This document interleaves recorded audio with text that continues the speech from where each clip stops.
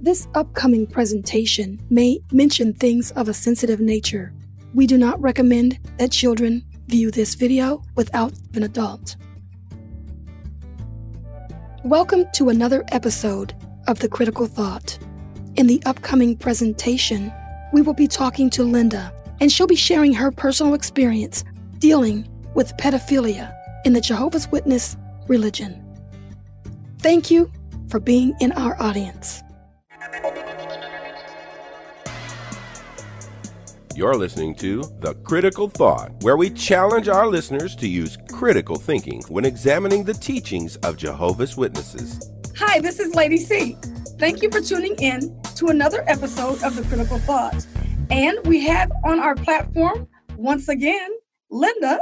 This time she's in the flesh, and we're going to have a part 2 conversation. So Linda, thank you so much for being on the program.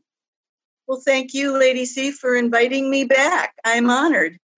So we got a chance to talk about some very sensitive issues with your family, and they have had, programs on TV talking about it, and you wanted to share your experience about what you know about the Watchtower and how they handled the pedophile cases. And so I'd like to hear more about that and share with the audience what you know firsthand. This would go back to my life in Michigan.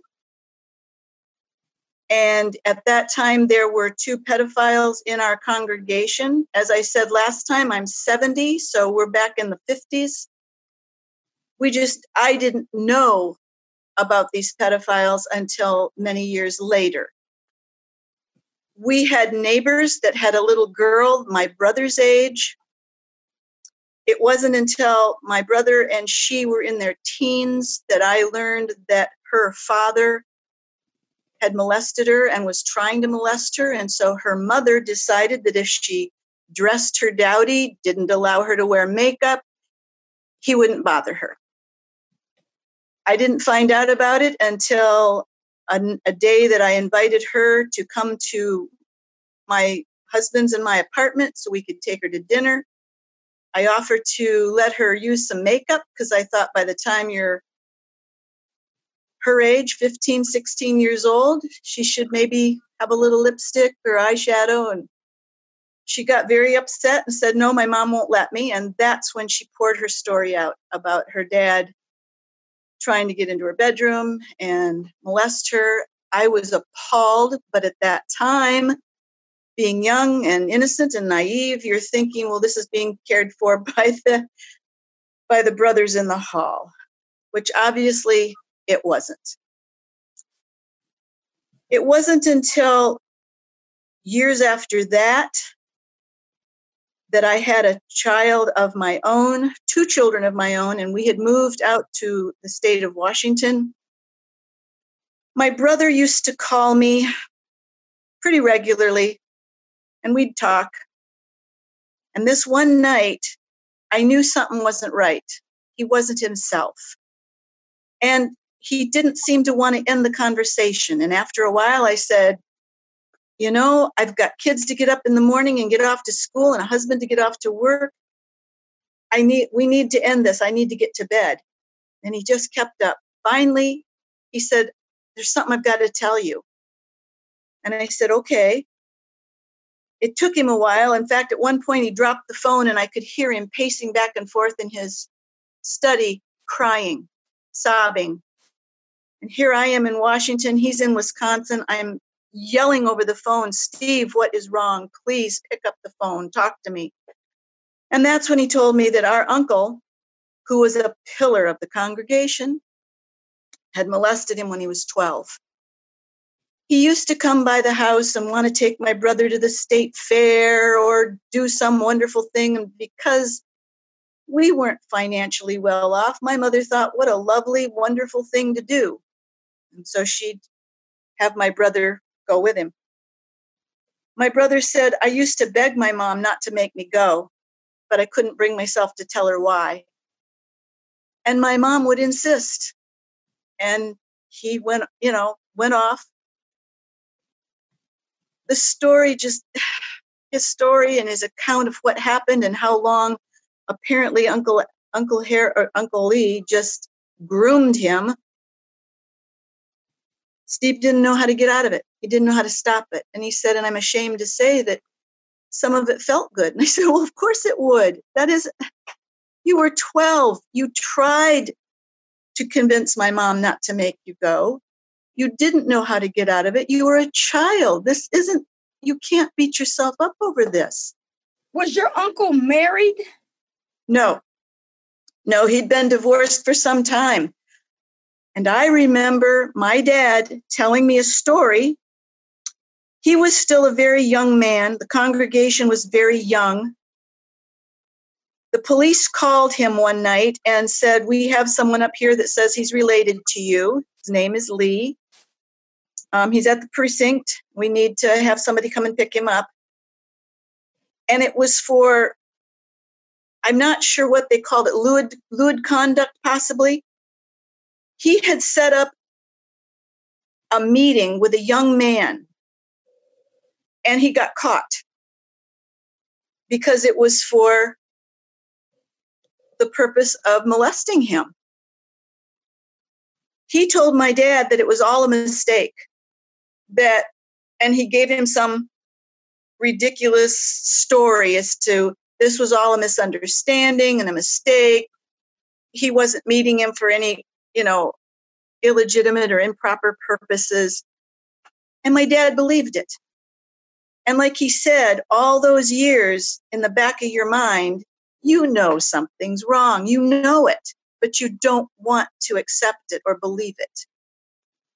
True. So what's his? So in other words, he's married. He's divorced. Did they have any children? Yes, 2. Okay. And I never met his divorced wife. I never even knew he had kids until years later. And so then you start thinking, there's a lot of fishiness going on here. The sad part of it is my brother, he wanted my mom and dad to know, but he couldn't bring himself to tell them. So he asked me to.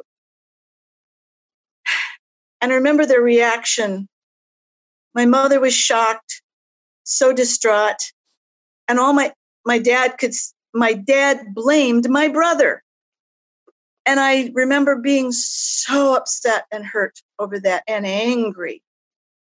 And telling him, Dad, Steve needs love right now and compassion, and he needs you to accept that this had nothing to do with him. It was with this perverted pedophile who, how do we know how many others he has molested? I suspected 2 others in our congregation that he groomed that were from poor families, and that by his offering these things, that possibly the family allowed that too.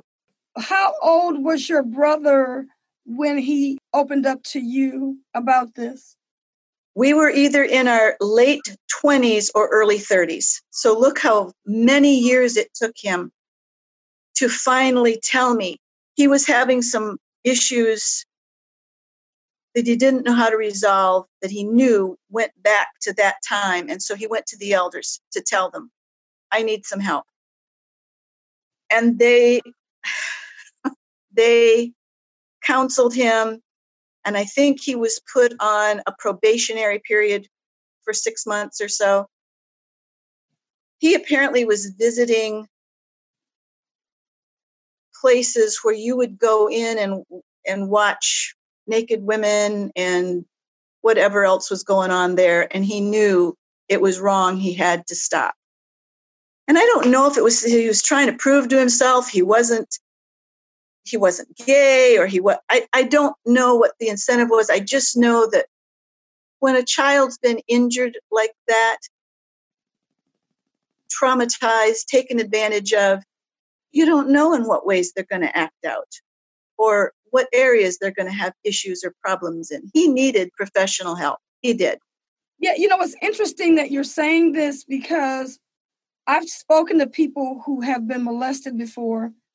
And this one girl told me that when she was, had been molested, she was very promiscuous because she said she kept doing the act because she kept looking for love. Yes. And so it was just different things that people go through. And that's why every time I hear about people that are having issues like that, that's the first thing that comes to my mind. And so when, for anyone who's listening to this podcast, that's why it's good that we're having these discussions. Yes. Because you never know if someone is having an issue like this. Like you said that your brother used to tell your mother and beg your mother, don't make me go. So if you're a parent and you have a child and you're trying to push this child out the door to go someplace with someone and they don't want to go, hey, your antennas need to go up. Yes. And if you have somebody in your family that's promiscuous, why? What's going on? Yeah. Yes. The things that you have to really and truly examine. And watch for signs and signals in your child's body language or what they're saying or not saying to you as they're going off with someone. There are clues. You may not want to see them because you trust the person. They may be a relative or what you consider a close or dear friend. But if there's reluctance on the part of your child, there's a reason. And you've got to be aware and you've got to be willing, as hard as it is, because this was my mother's uncle.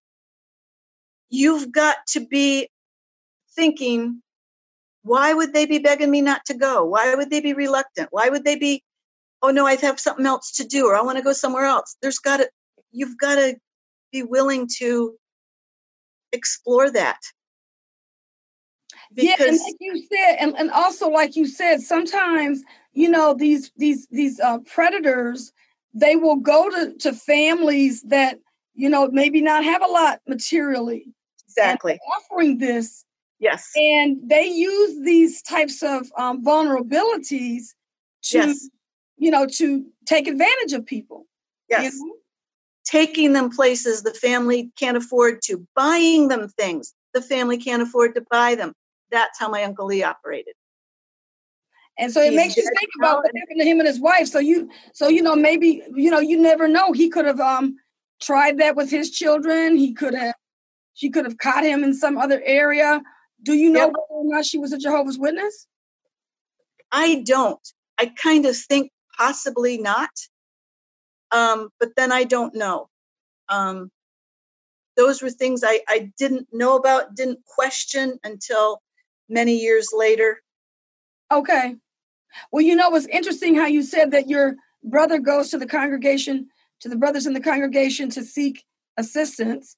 And instead of them looking at, his actions as a means of acting out or what people in the medical community know what happens to people and what they do after they've been molested or abused.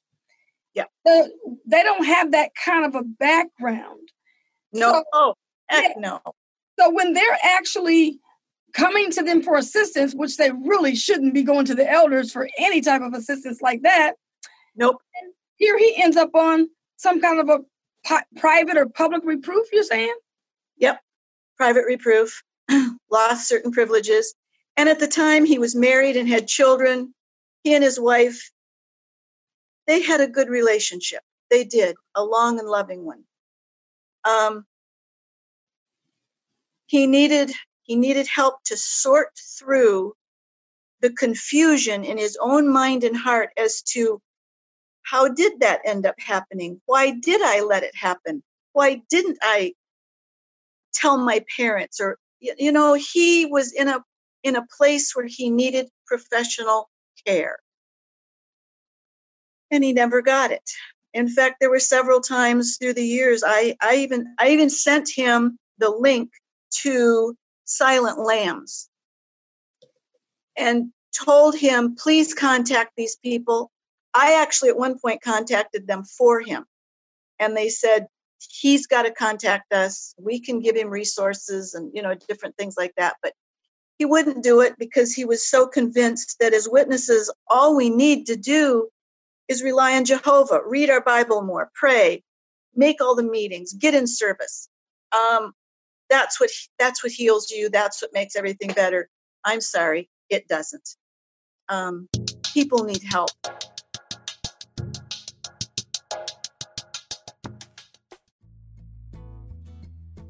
The following 5 tips will help you to keep your children safe from predators. Number 1. Recognize that the predator will most likely be someone you know. Chances are it won't be a stranger offering your child candy on the playground.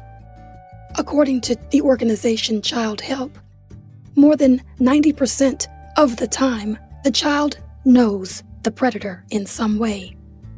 The predator could be a family member, a teacher, a coach, or a trusted friend. Number 2, be suspicious of adults who try to spend time alone with your child. Beware of any adult that is giving your child special attention, showering them with gifts, wanting to take them on special outings, or speak of having a special relationship with them. Number 3, avoid situations where your child could be molested. Be careful about allowing your child to participate in sleepovers. Number 4, always trust your instincts. If someone makes you uncomfortable, that's reason enough to keep your child away from that person. And tip number 5, teach your child that secrets are never okay. Most perpetrators will tell the child to keep the abuse a secret.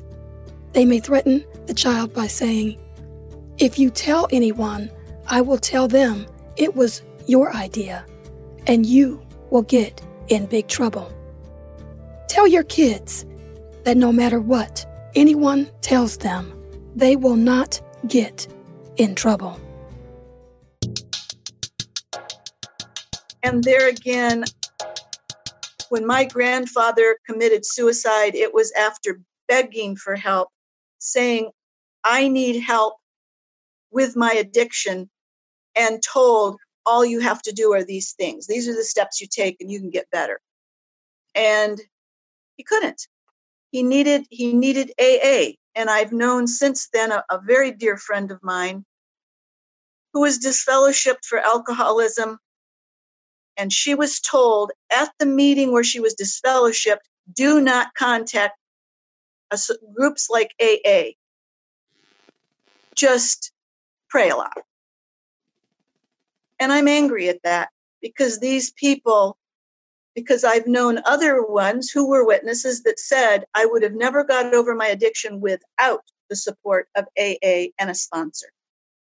So I know from personal experience, the ones who never got help and the ones who did, and the difference of how much it meant in their lives. Right. And you know what? That's the thing. That's why information, it helps people. And what I really enjoy about this platform that we have, XJW Critical Thinker, is that we receive a lot of emails from people. And the feedback is just phenomenal when you read emails from people saying, thanks for doing that episode because, this was something that resonated with me. This was something I experienced. This is something I can relate to. And so when we put this content out for people, it really helps them to see you are not alone. You're not alone. Yes, absolutely. When we moved to the island, it was several years before I found out that there was a brother in the congregation. By the time it all came out, he had been molesting children for over 20 years. He was a janitor within the school system. So look at what he had available to him. How many children in the congregation? I don't have a clue. However, I know that he molested every one of his children except the last one, and that's because his own sons threatened his life if he touched her. He molested a granddaughter, and that's when his daughter-in-law turned him into the authorities. He had molested another sister's child in our congregation, and the elders told her she couldn't go to the police, that they would handle it, they would deal with it. And I know how bitter she was. There was a bitterness and an anger because it wasn't handled correctly. As a congregation, we should have been told. He went to a friend of his and told her how much he loved her and her children, and that he was going to go to prison for a while. I don't even know if she knew why, because there was never an announcement. He was given a 10-year sentence. He only served 5. He was disfellowshipped. None of us knew why. When he came back, he was reinstated. At a certain point, after a few years, he got that record expunged. How he did that, I don't know, but probably because he'd suffered a terrible motorcycle accident and his pelvis was crushed. So he used the excuse that he didn't have any working parts anymore. And I was furious because it's like he's got his hands and his tongue and anything else. Don't tell me that's what he has to have to molest a child. That's not true. And I was so disgusted that as a congregation, this man is in our midst. No one knows that he is a predator because it's kept private and secret. And it wasn't too many years after that, another one moved into our congregation, out of the congregation he came from, because nobody would know what he was and that he had been removed as an elder because of it. Once it was found out by certain individuals in our hall, when a child would get up, a little boy would get up to go to the bathroom, several of the brothers would watch this gentleman. And when he would get up to head to the bathroom too, they'd follow him to make sure that nothing happened. But still, there was no announcement. So none of us knew. When my son found out, and another brother found out, they started warning people. Do you know that the elders went to these 2 brothers trying to find out who was warning people because they wanted to disfellowship them for warning people about this man? That is the issue that so many Jehovah's Witnesses have, is that they protect these predators and these abusers, these pedophiles, more so than they would protect the victim. Trying to warn them. Yeah. Yes. The victims are re-victimized. They have to stay in the same hall with the perpetrator, with the person that has molested them. They're not believed. It's unforgivable. And why no one is passionate enough to say, no, this has to stop. Right. Not following, we're told to follow the scripture, Matthew 11, to go to your brother and lay bare his fault. And if they don't listen, you bring in another. If they don't listen to that, you bring in the elders of the congregation. And then it's supposed to go to the congregation. It is not to be kept secret among a tiny little group of elders who decide what should or shouldn't be done. The congregation should know and decide what their fate is. Of, yes, it's time to remove this person, and it's time for us to know that we need to protect our children from him or her. That's true. Because you know what I understand from like the research I've done, the people I've spoken to, is that once a pedophile, always a pedophile. It's like a person that has a sickness that you can't get rid of. Exactly. And it's always there. Yes. Yes. So like a person says, okay, so you disfellowship a person for 6 months. You take them out of commission in terms of talking to other people. So you're saying to me, 6 months, 12 months, 18 months, now is going to reform this person. That's not how it works. Well, or think of them, oh, they've gone to prison for it. They must be all better. And people don't seem to want to do their research. They want to just listen to anything the society tells them, not question it. I don't need to know the true implications of what it means to be a pedophile or a victim of one. The society will give me all the information I need. That's not enough. We can't sit back on that kind of lack of understanding and knowledge. And we have to get to where we protest. To help other people, what other things would you say for them to watch out for when it comes to predators like pedophiles? Watch your child, watch his body language, watch his or her body language, listen to them, be aware that these things can be occurring and they're too afraid to tell you. But they may be telling you in other ways, in how they respond or react around that person, what they say. And just like in my brother's case, begging my mother, don't make me go with him. Isn't there something else you want me to do here today? Can't I do something for you? You've got to be aware that this is an issue, and it is a huge issue among Jehovah's Witnesses. Don't think that we are without these particular problems. They are rampant, and a lot of the friends don't want to believe that. They want to believe, as I did for my whole life, that we were perfect. We didn't have problems. We didn't have these issues. We do. And we have a lot of other issues that are unaddressed many times. That's so true. So anyway, Linda, well, I want to thank you so much for being on the program and talking about this very sensitive issue, because it's something that you cannot talk about too much, and you never know how many people you can help. So thank you so much for sharing your experience on the program. Thank you for allowing me to, Lady C. I really appreciate the opportunity. Thank you so much for tuning in to this presentation. Please refer to the description of the video to find more resources about this topic. Be sure to subscribe to our channel, XJW Critical Thinker, and give us a thumbs up if you enjoyed this presentation. This program was sponsored by Critical Thinkers.